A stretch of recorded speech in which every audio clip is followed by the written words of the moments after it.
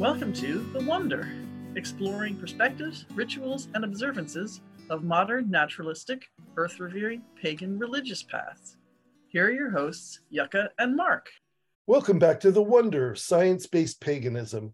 I'm your host, Mark. And I'm Yucca. Today we're going to talk about bringing the natural world that's outside where we live more into integration with the natural world that's inside where we live, having more of a sense of connectedness between the two of those, and kind of an approach to worldview that helps to feed us and help us to be happier. Right. So really talking about cultivating our environments both on an external level and on that emotional internal level as well. Right. Yeah. So I think this is a really fun one, especially as we're getting more into spring and into this warmer kind of time of the year. But yeah, let's go ahead and get into this idea of kind of bringing that in, or as you were saying before, kind of blurring the lines between the outside and inside. Sure. And I really agree with you. I think that springtime is a great time to talk about this because there's so much that's really beautiful that's happening in the world right now in the spring season in the Northern Hemisphere. And a lot of how much we're going to get out of that depends on our mindset. Mm-hmm. And it depends on what kind of habits we've developed for ourselves. We were talking before we started recording about how the human sensorium is geared to look for problems because problems threaten us, right? And so solving problems becomes a way that you keep yourself from getting eaten. Right. The person who didn't worry about those weird noises that they heard around the campfire got eaten and then didn't have babies.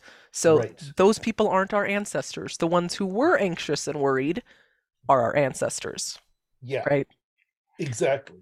So we're already swimming against the current a little bit when we decide that we want to cultivate a worldview that actually reaches out for what makes us happy, Mm-hmm. for what brings us awe and wonder and contentment and a sense of hope and aspiration, all those kinds of things. So we're going to be talking about all that stuff today. But to begin with, there's this nature in, nature out thing. Right. And if you're anything like me and all the pagans I know, you've got rocks and sticks and plants and dried flowers and just all kinds of stuff, seashells and fossils and just all kinds of things from the natural world inside your house because those things bring you joy. Mm-hmm. Yes. A lot of those things end up in our pockets, and first they end up in the laundry pile, and it all has to come out of the laundry, and then it gets arranged around the house and all of that. And I think it's about what are we paying attention to, right? Because those things are everywhere. The beautiful, next time you're sitting next to some gravel for a while, right? Gravel seems like it might be boring. But if you're sitting there because you're waiting for a bus to come or whatever it is, just start looking at each of those individual rocks and just the way that the light is shining off of each of them, and thinking about the history of how that rock formed, how many millions of years ago, and how it's been tumbled and all what has happened to it. And I think that the collecting of those things is a reflection of the interest that we have in them and the interest that we have in the world around us. Right, right. And that kind of curiosity, which of course is one of the Ethiopian principles, that kind of interest in the world is part of what engages us with the world, gives us a sense of being connected to the larger whole, gives us a sense of valuation of all that is, right? So yeah, when you're looking at that gravel, you'll see there are stones of different colors and obviously very different derivations, all there kind of mixed together in that gravel. And each one of those has a geological story. It's got a chemical story. The reason that they are particular colors is because they're made up of particular chemicals. And being curious about those things. And to be completely honest, you don't need to have a deep background in geology or in chemistry in order to appreciate this, to understand that in the earth, these rocks were formed and then tumbled in the process of erosion, usually by water, but sometimes also by air, in order to form those little beads of gravel that you have before you. And when you have that revelation, sometimes what will happen is the ground will drop out from underneath you, metaphorically, and you'll find yourself falling into this sense of amazement about the whole nature of deep time and the fact that we're here and the fact that we're a part of this wondrous, amazing whole that is planet Earth. Mm-hmm. And you'll probably take the rock with you. Yes. Now, if you don't, right, if you're practicing some form of very strict minimalism or anything like that, no judgment. That's right? fine. That's fine. Yeah. It makes you happy. Yeah. That, we as we keep saying, in naturalistic paganism, in atheopaganism, there is no cosmic taskmaster that wants you to do things a particular way. Mm-hmm. There is no pope who's going to lay down the rules for you. It's about developing a practice and a perspective and a set of personal habits that feed you on a spiritual and emotional level so that you can be a happier and more contented and more effective person, and you can experience more joy out of your life. Right. That's the deal. Yeah, it's amazing. It's amazing how rarely you hear anybody say anything like that in our society. Just do what feels good.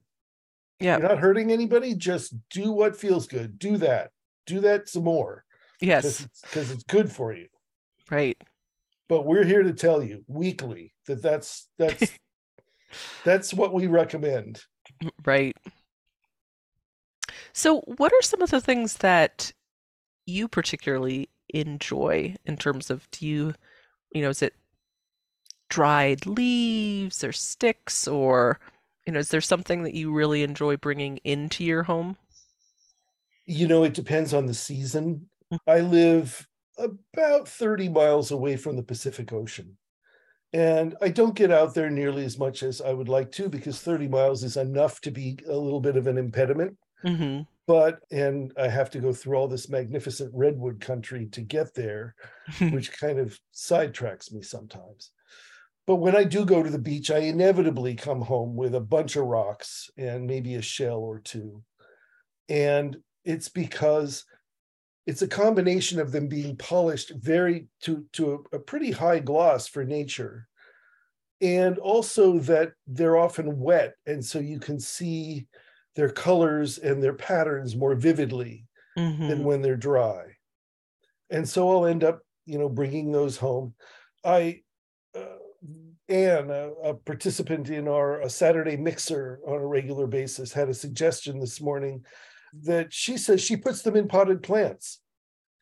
Okay, I got a cool rock. Now it's going in a potted plant. If you're getting them from the ocean, rinse the salt off first. Mm-hmm. That's important because, most plants are not very salt tolerant. They don't like it. Right.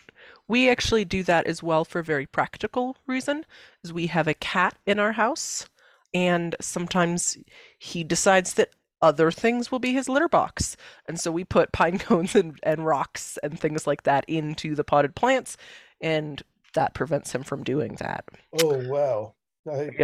I have not heard of that problem before, but that is really? unpleasant. It's a cat. Yeah, I mean, he's pretty good about not doing it now. But when we lived in a smaller apartment, yeah, sometimes he would just decide that was going to be his litter box instead. So, but the shells and the wet rocks, so 2 weeks, but the reason we missed the podcast a couple of weeks back is that my family, we went out to Florida for my brother's wedding. And so I took the kids to the beach for the first time in their life, and they were delighted.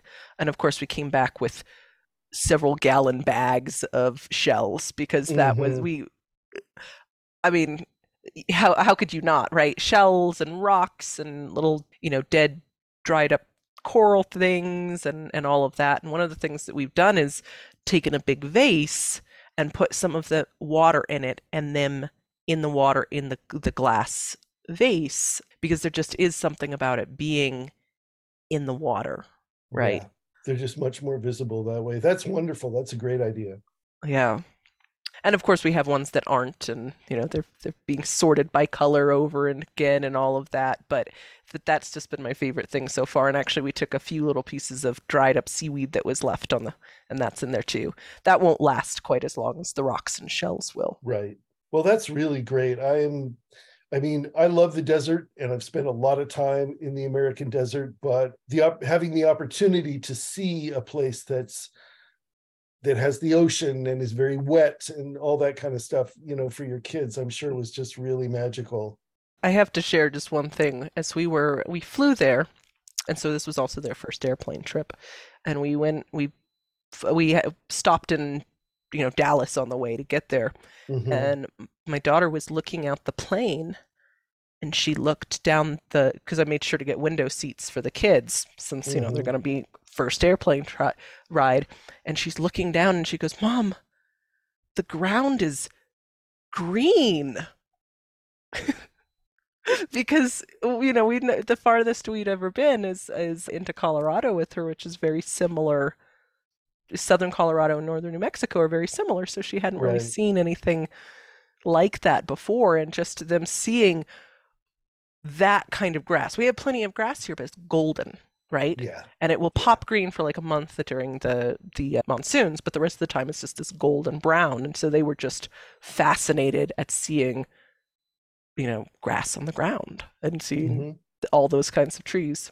So yeah, we spent a lot of time, and there were so many things they wanted to bring back, but I had to inform them that unfortunately we can't take this on the airplane, and those big giant beautiful leaves are not gonna last when we take them Oh home. yeah. Yeah. Like the giant monstera and the banana trees and, all Yeah. those wonderful things. And we have a banana tree plant in our house, but of course it gets to like 3 feet tall. And the ones that we were looking at, I mean, they were just humongous. The leaves were Right. as big as their bodies, and going, we're going to take some photos, but those can't come home with us. We could take the cool rocks and the shells, those will last. So that's Yeah. something to think about in your own environment. You know, we cut things and bring them in sometimes, but some things are going to stay very well in the home and some things aren't going to stay very well. Right. So, Yeah. So you were asking about what kinds of things I bring in, and one example was mhm. rocks from the coast. For whatever reason, we have very few shells on our coast now, and that was not the way that it was when I was a child. There's been a tremendous die-off You of think shellfish, acidification, maybe? probably from a combination of warming and acidification. Hmm. So I don't see that as much as I did when I was a child. But the rocks are there, and of course the the California coast is very rugged. It's got these sort of cliffs and bluffs and It's stuff, beautiful. Yeah. and it's really just very beautiful to be there. And even on a weekend, I can usually find a cove on the Sonoma coast where I'm entirely by myself, Hmm. which is amazing. Makes you feel like the last person on earth. Yeah. So yeah, bringing in those things. And you asked about dried leaves as well. I actually go on an excursion to get colored leaves for my focus, my altar, Hmm. in the fall. There's a particular breed of tree called a liquid amber, which I Mm. believe on the East Coast is called a sweet gum. Okay. And they hold their leaves for much longer than many other trees. They'll hold them sometimes as long as into December.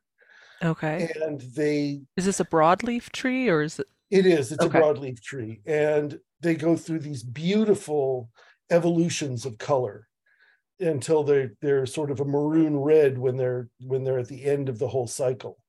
but you can pick them in various stages of development, and then you have these leaves that are sort of green at the root and then yellow fading into orange and then red at the tips of the leaves. Just very, very beautiful things. And I like to decorate for the fall, for harvest and for Hallows with those kinds of things.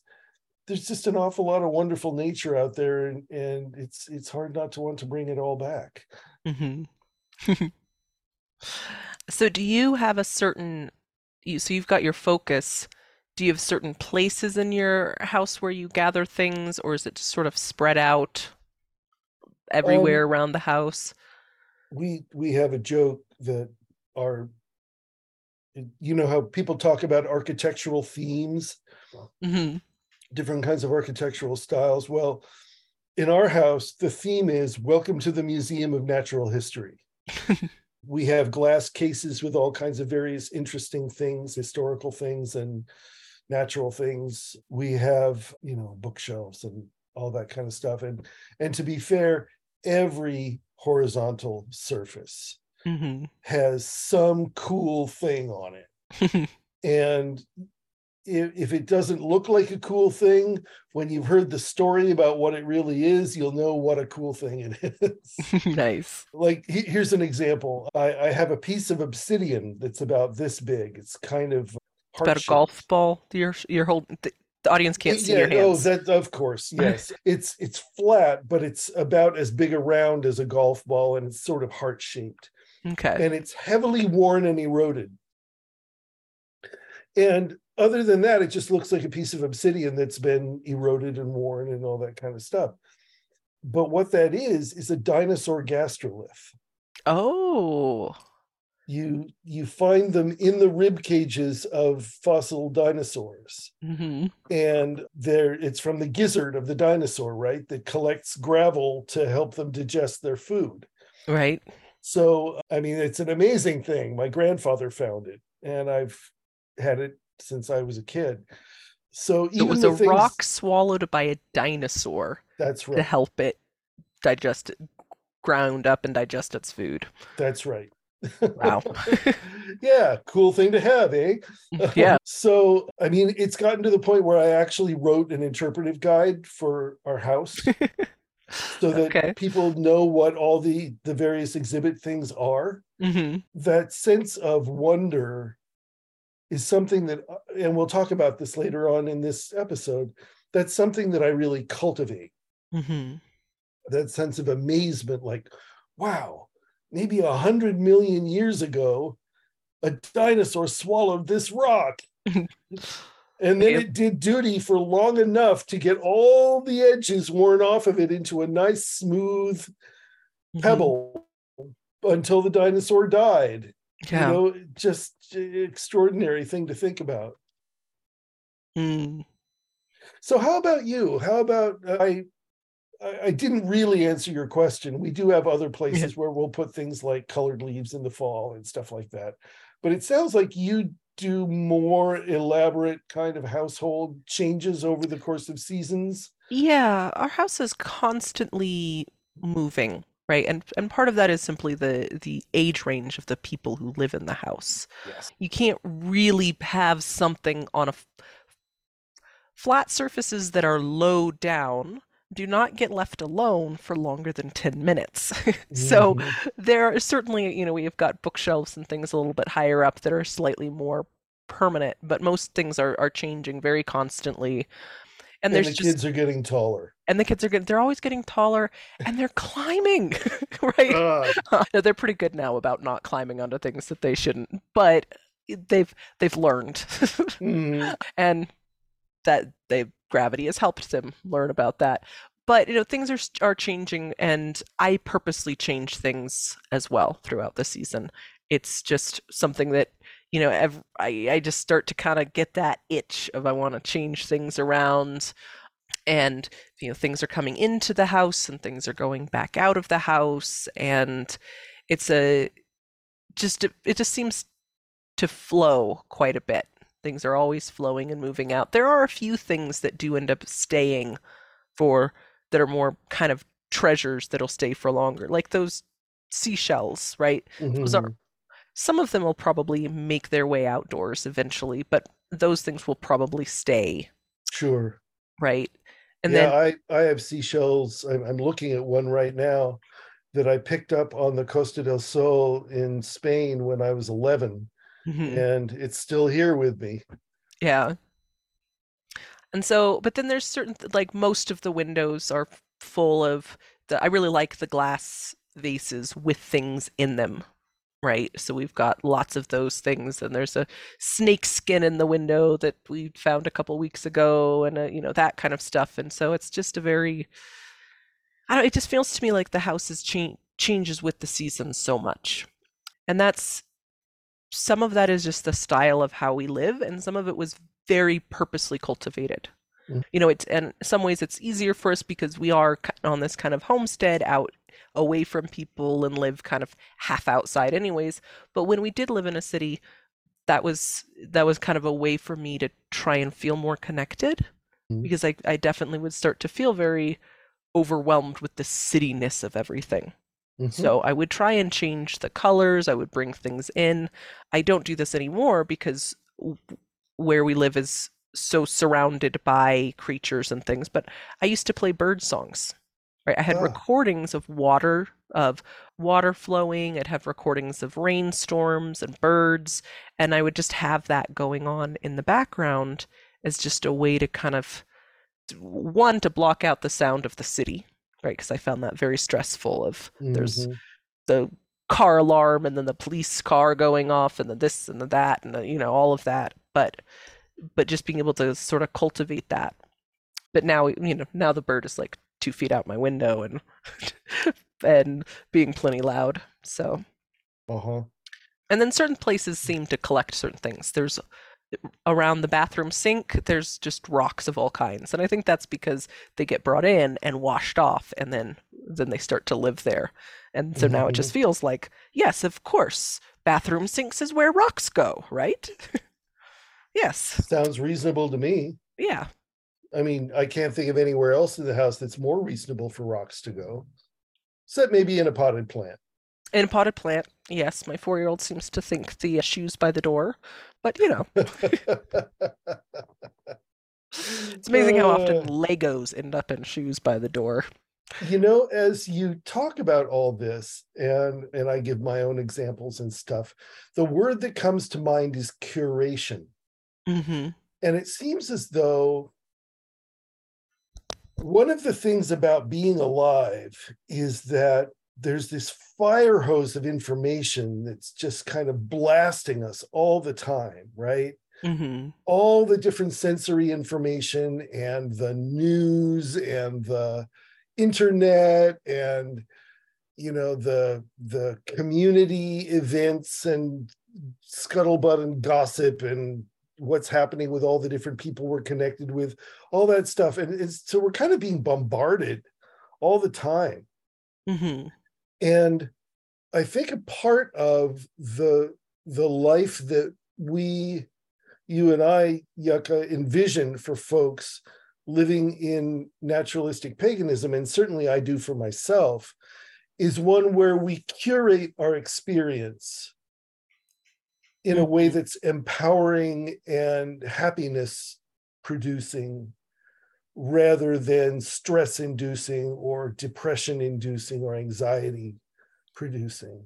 Yes. Yeah, I love that. I think that's a wonderful way of putting it. Because really there is so much around us, right? And what do we choose to focus on? What do we choose to bring into focus? That's something that we do have power and influence over, right? Mm-hmm, mm-hmm, We don't get to, there's a lot of things that we don't get to change in right, life. There's most things, the vast, vast majority of things we have absolutely no control over, right? But what we're focusing on, what we find important, we do have control over that.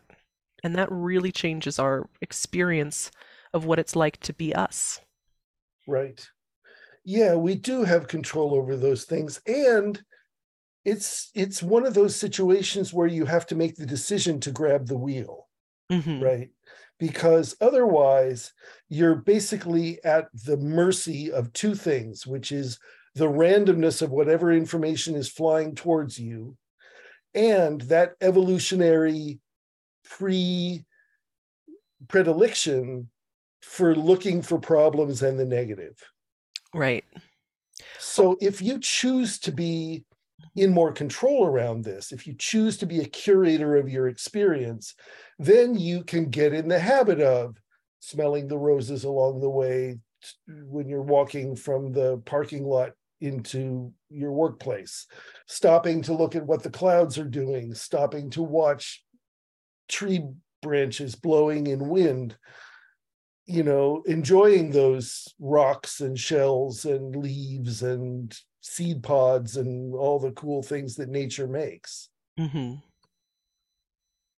This reminds me of a book actually that I read a few years back and was really, really influential.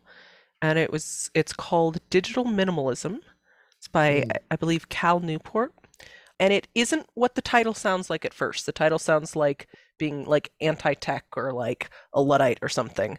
But it's actually about really being thoughtful about the role that the screen and digital things play in our lives. And he does this a very beautiful job of, well, one, he does spell out kind of the terrible state some of that is in, and how the attention that's all designed to hold our attention as long as possible, and it's not really done in a way that's thoughtful about our well-being. It's more about the pockets of the people designing these Mm-hmm. programs. But it does a really lovely job of walking one through to think about what are the things that you really value, and how do you cultivate that, and how do you create a life in which you can focus on those things, and how do you use tools like how do you use digital tools to help you do that, and how do you let go of the ones that aren't helping you to do that. Well, So I that sounds just great. Yeah, so I like quite a bit of Cal Newport's stuff. So that's Digital Minimalism if anyone is interested in checking that Why don't out. we put a link to that in the show notes? Yeah, let's do that. Yeah, because when you think about it, one of the few things that we really have choice about in our lives is our attention, Mm-hmm. right? We we can make considered, thoughtful, informed decisions about where we're going to apply our attention. And that can be on things that bring anxiety or bring or help us to re-experience trauma, and we call those triggers. I Mm-hmm. heard a wonderful term in the mixer this morning from our community member Summer, who said that she heard this term glimmers, Mm-hmm. which are like the opposite of triggers. They're things that fill us with hope and inspiration and a sense of joy in living. Mm. We can look for those things, right? I had this moment yesterday. I was sitting in a cafe waiting for a friend, and the door to the cafe opens, and this little boy trots in. Mm-hmm. He's on the move. He couldn't have been more than 4, I don't think. He was 3 or Okay, 4. so real little guy. Yeah, beautiful little black kid with this gigantic grin on his face. And his mother comes in behind him and closes the door. And he was just, and then he stands there with his feet planted and his hands kind of out by his side. He's like, "This is a cafe. Wow." And you could just see that he was drinking in this experience of having come into this new space Mm-hmm. and looking around. What are people doing? What do they do in this place? What's it all about? Mm. And with this glow of happiness, and I couldn't help but smile. I wanted to watch that kid for a while. So that was a glimmer. Mm. That's such a delightful idea about a glimmer, right? Because, and I think that there could be a lot of power in just taking a moment to think about what are the things that are your glimmers or could be your glimmers, right? Because we Mhm. can we can choose to have those associations as well, that you're taking the time to focus on, okay, what are the things that inspire awe in me and that make me hopeful or whatever it is, and just taking the time to think about those, I think is really great. And then finding them throughout the day, right? Right, right. And figuring out maybe some rules of thumb for how to keep yourself in that state to as great a degree as possible. Now, I'm not saying never watch the news. Mm-hmm.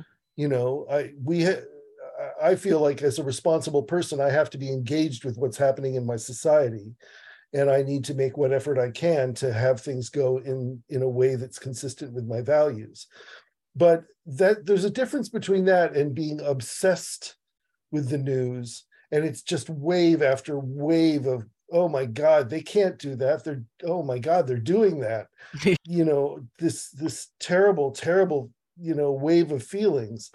So you can curate that, you can narrow it down, you can tell yourself, okay, I'm going to log on to my favorite news site once a day, and I'm going to read the headlines, and I'll read a couple of stories that seem like they're useful, Mm-hmm. for me to know, and then I'm going to move on, and I'm going to do other stuff that feeds me more. Right. Yeah. I think that's really important, and to create that balance, and that by by choosing to log off after that time, you're not being a bad citizen, right? No. You're not being a, like, you don't have to buy into the guilt around it, because those moments of joy, like you were talking about the little kid coming in, that is as valid as any of the other stuff, right? That is Mm-hmm. as much valid part of existence and this life and this world, and giving it your attention is something that, it's worth attention in its own, but also it's good for you. Mm-hmm. You're going to do a better job being a more effective person in the world when you are more balanced and healthy and happy. If you're Absolutely. miserable, you're not going to do it. You're not going to be able to do as good a job taking care of the things and helping whatever the situation is that you want to help. Right. Right. Because despair is disempowering. Right. Fundamentally, when we despair, we throw up our hands and say, well, that's the way the world is. Nothing I can do about it. And it just sucks, but that's life. Hmm. And that's a terrible message to tell to yourself and to anyone around you. Right. I frequently go back to the deathbed test, right? How am I going to feel about how I chose to operate in my life when I'm dying? Hmm. And what I hope is that I'm going to look back at all this and go, wow, what an adventure. Hmm. There was just such amazing stuff all along the way with that, and just such beautiful times and moments, and what a world this is. Rather than, well, I didn't solve world hunger, so I guess I failed, right? Something like that, some kind of unreasonable expectation that's informed by a, a situation that's really kind of beyond any one individual's capacity to change. Right. Now, I think that there's also another kind of side of this is, when we're looking for the things that are going to bring us joy and the things that make us hopeful and inspire awe and all of that, that there will be times in our life when we don't feel those things, right? There Yes. will be times when we aren't happy about something. There will be Mm-hmm. times when you get cut off or in traffic or your spouse says that thing again or all of those.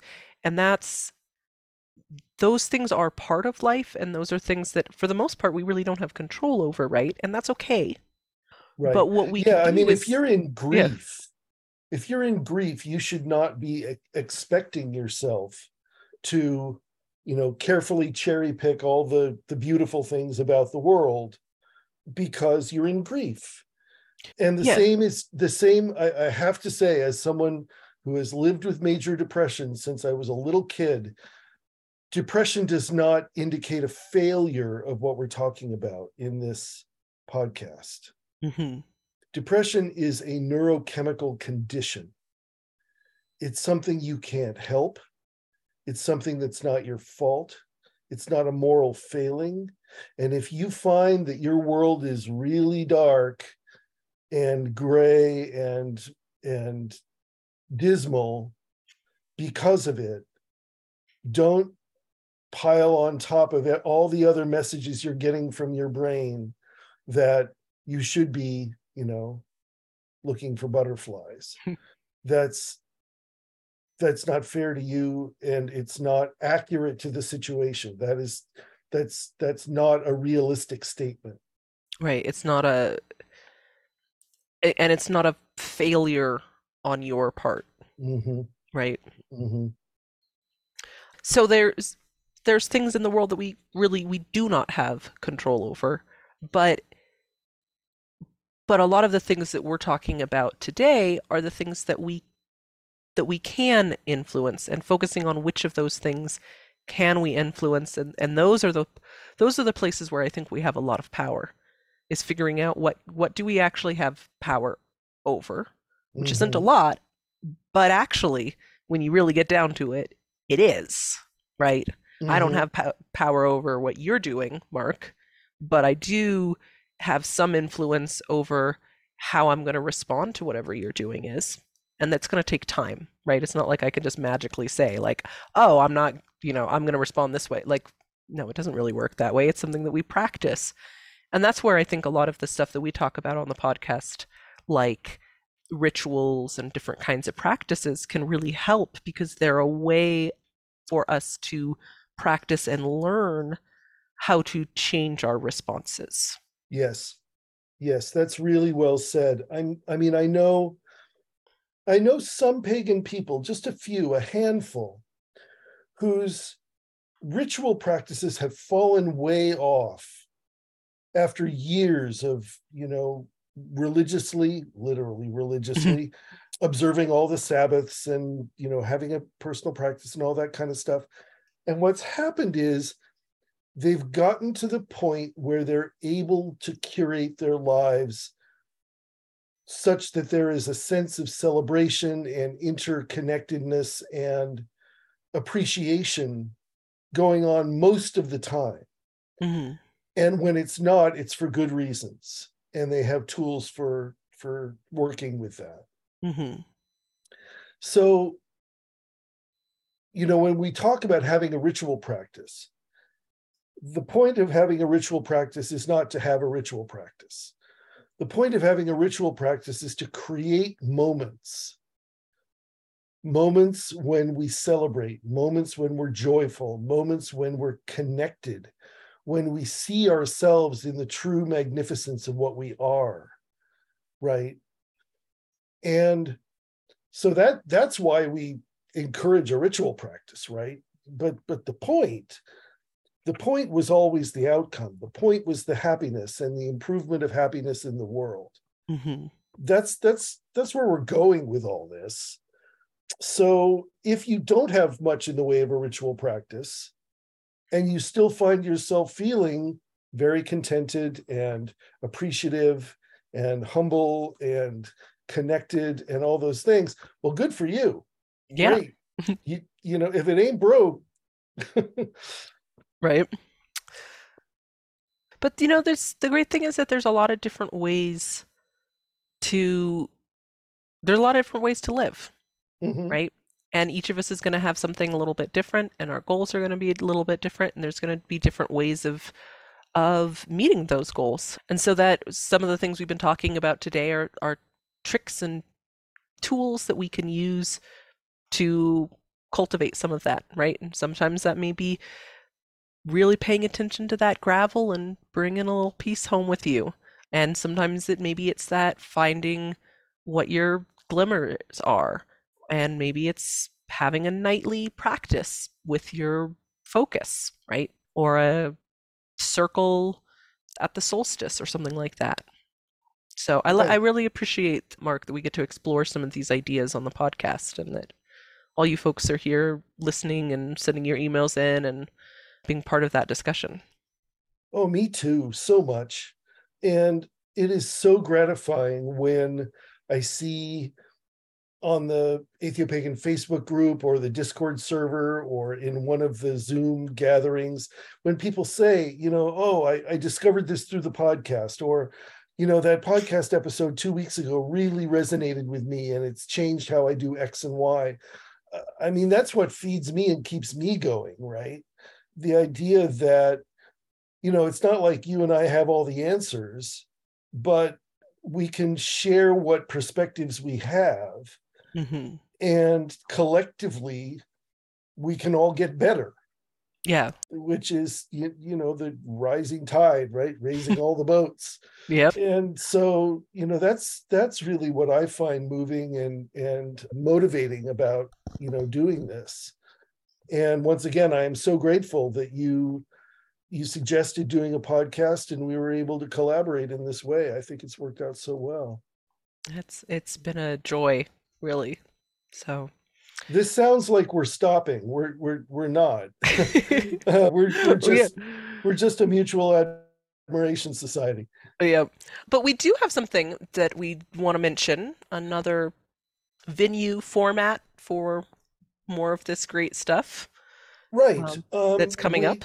You may, if you're in the Ethiopian community in one way or another, you have probably heard by now of the Ethiopian Web Weaving online conference, which is going to be held by Zoom on June 3rd and 4th. And we just want to remind you that that's going to happen.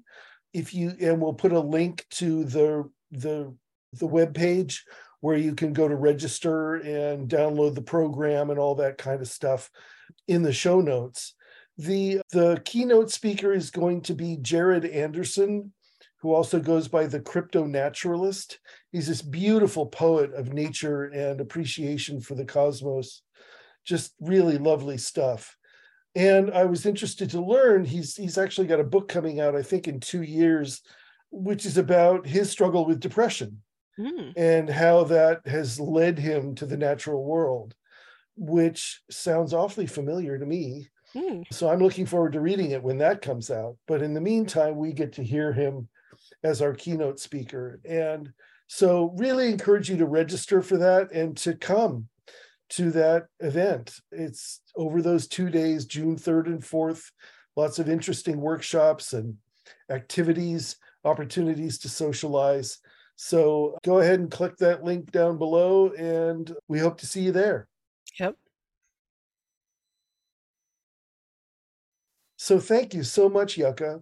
This has just been another lovely conversation. I really appreciate it. Likewise. And we'll see you all next week.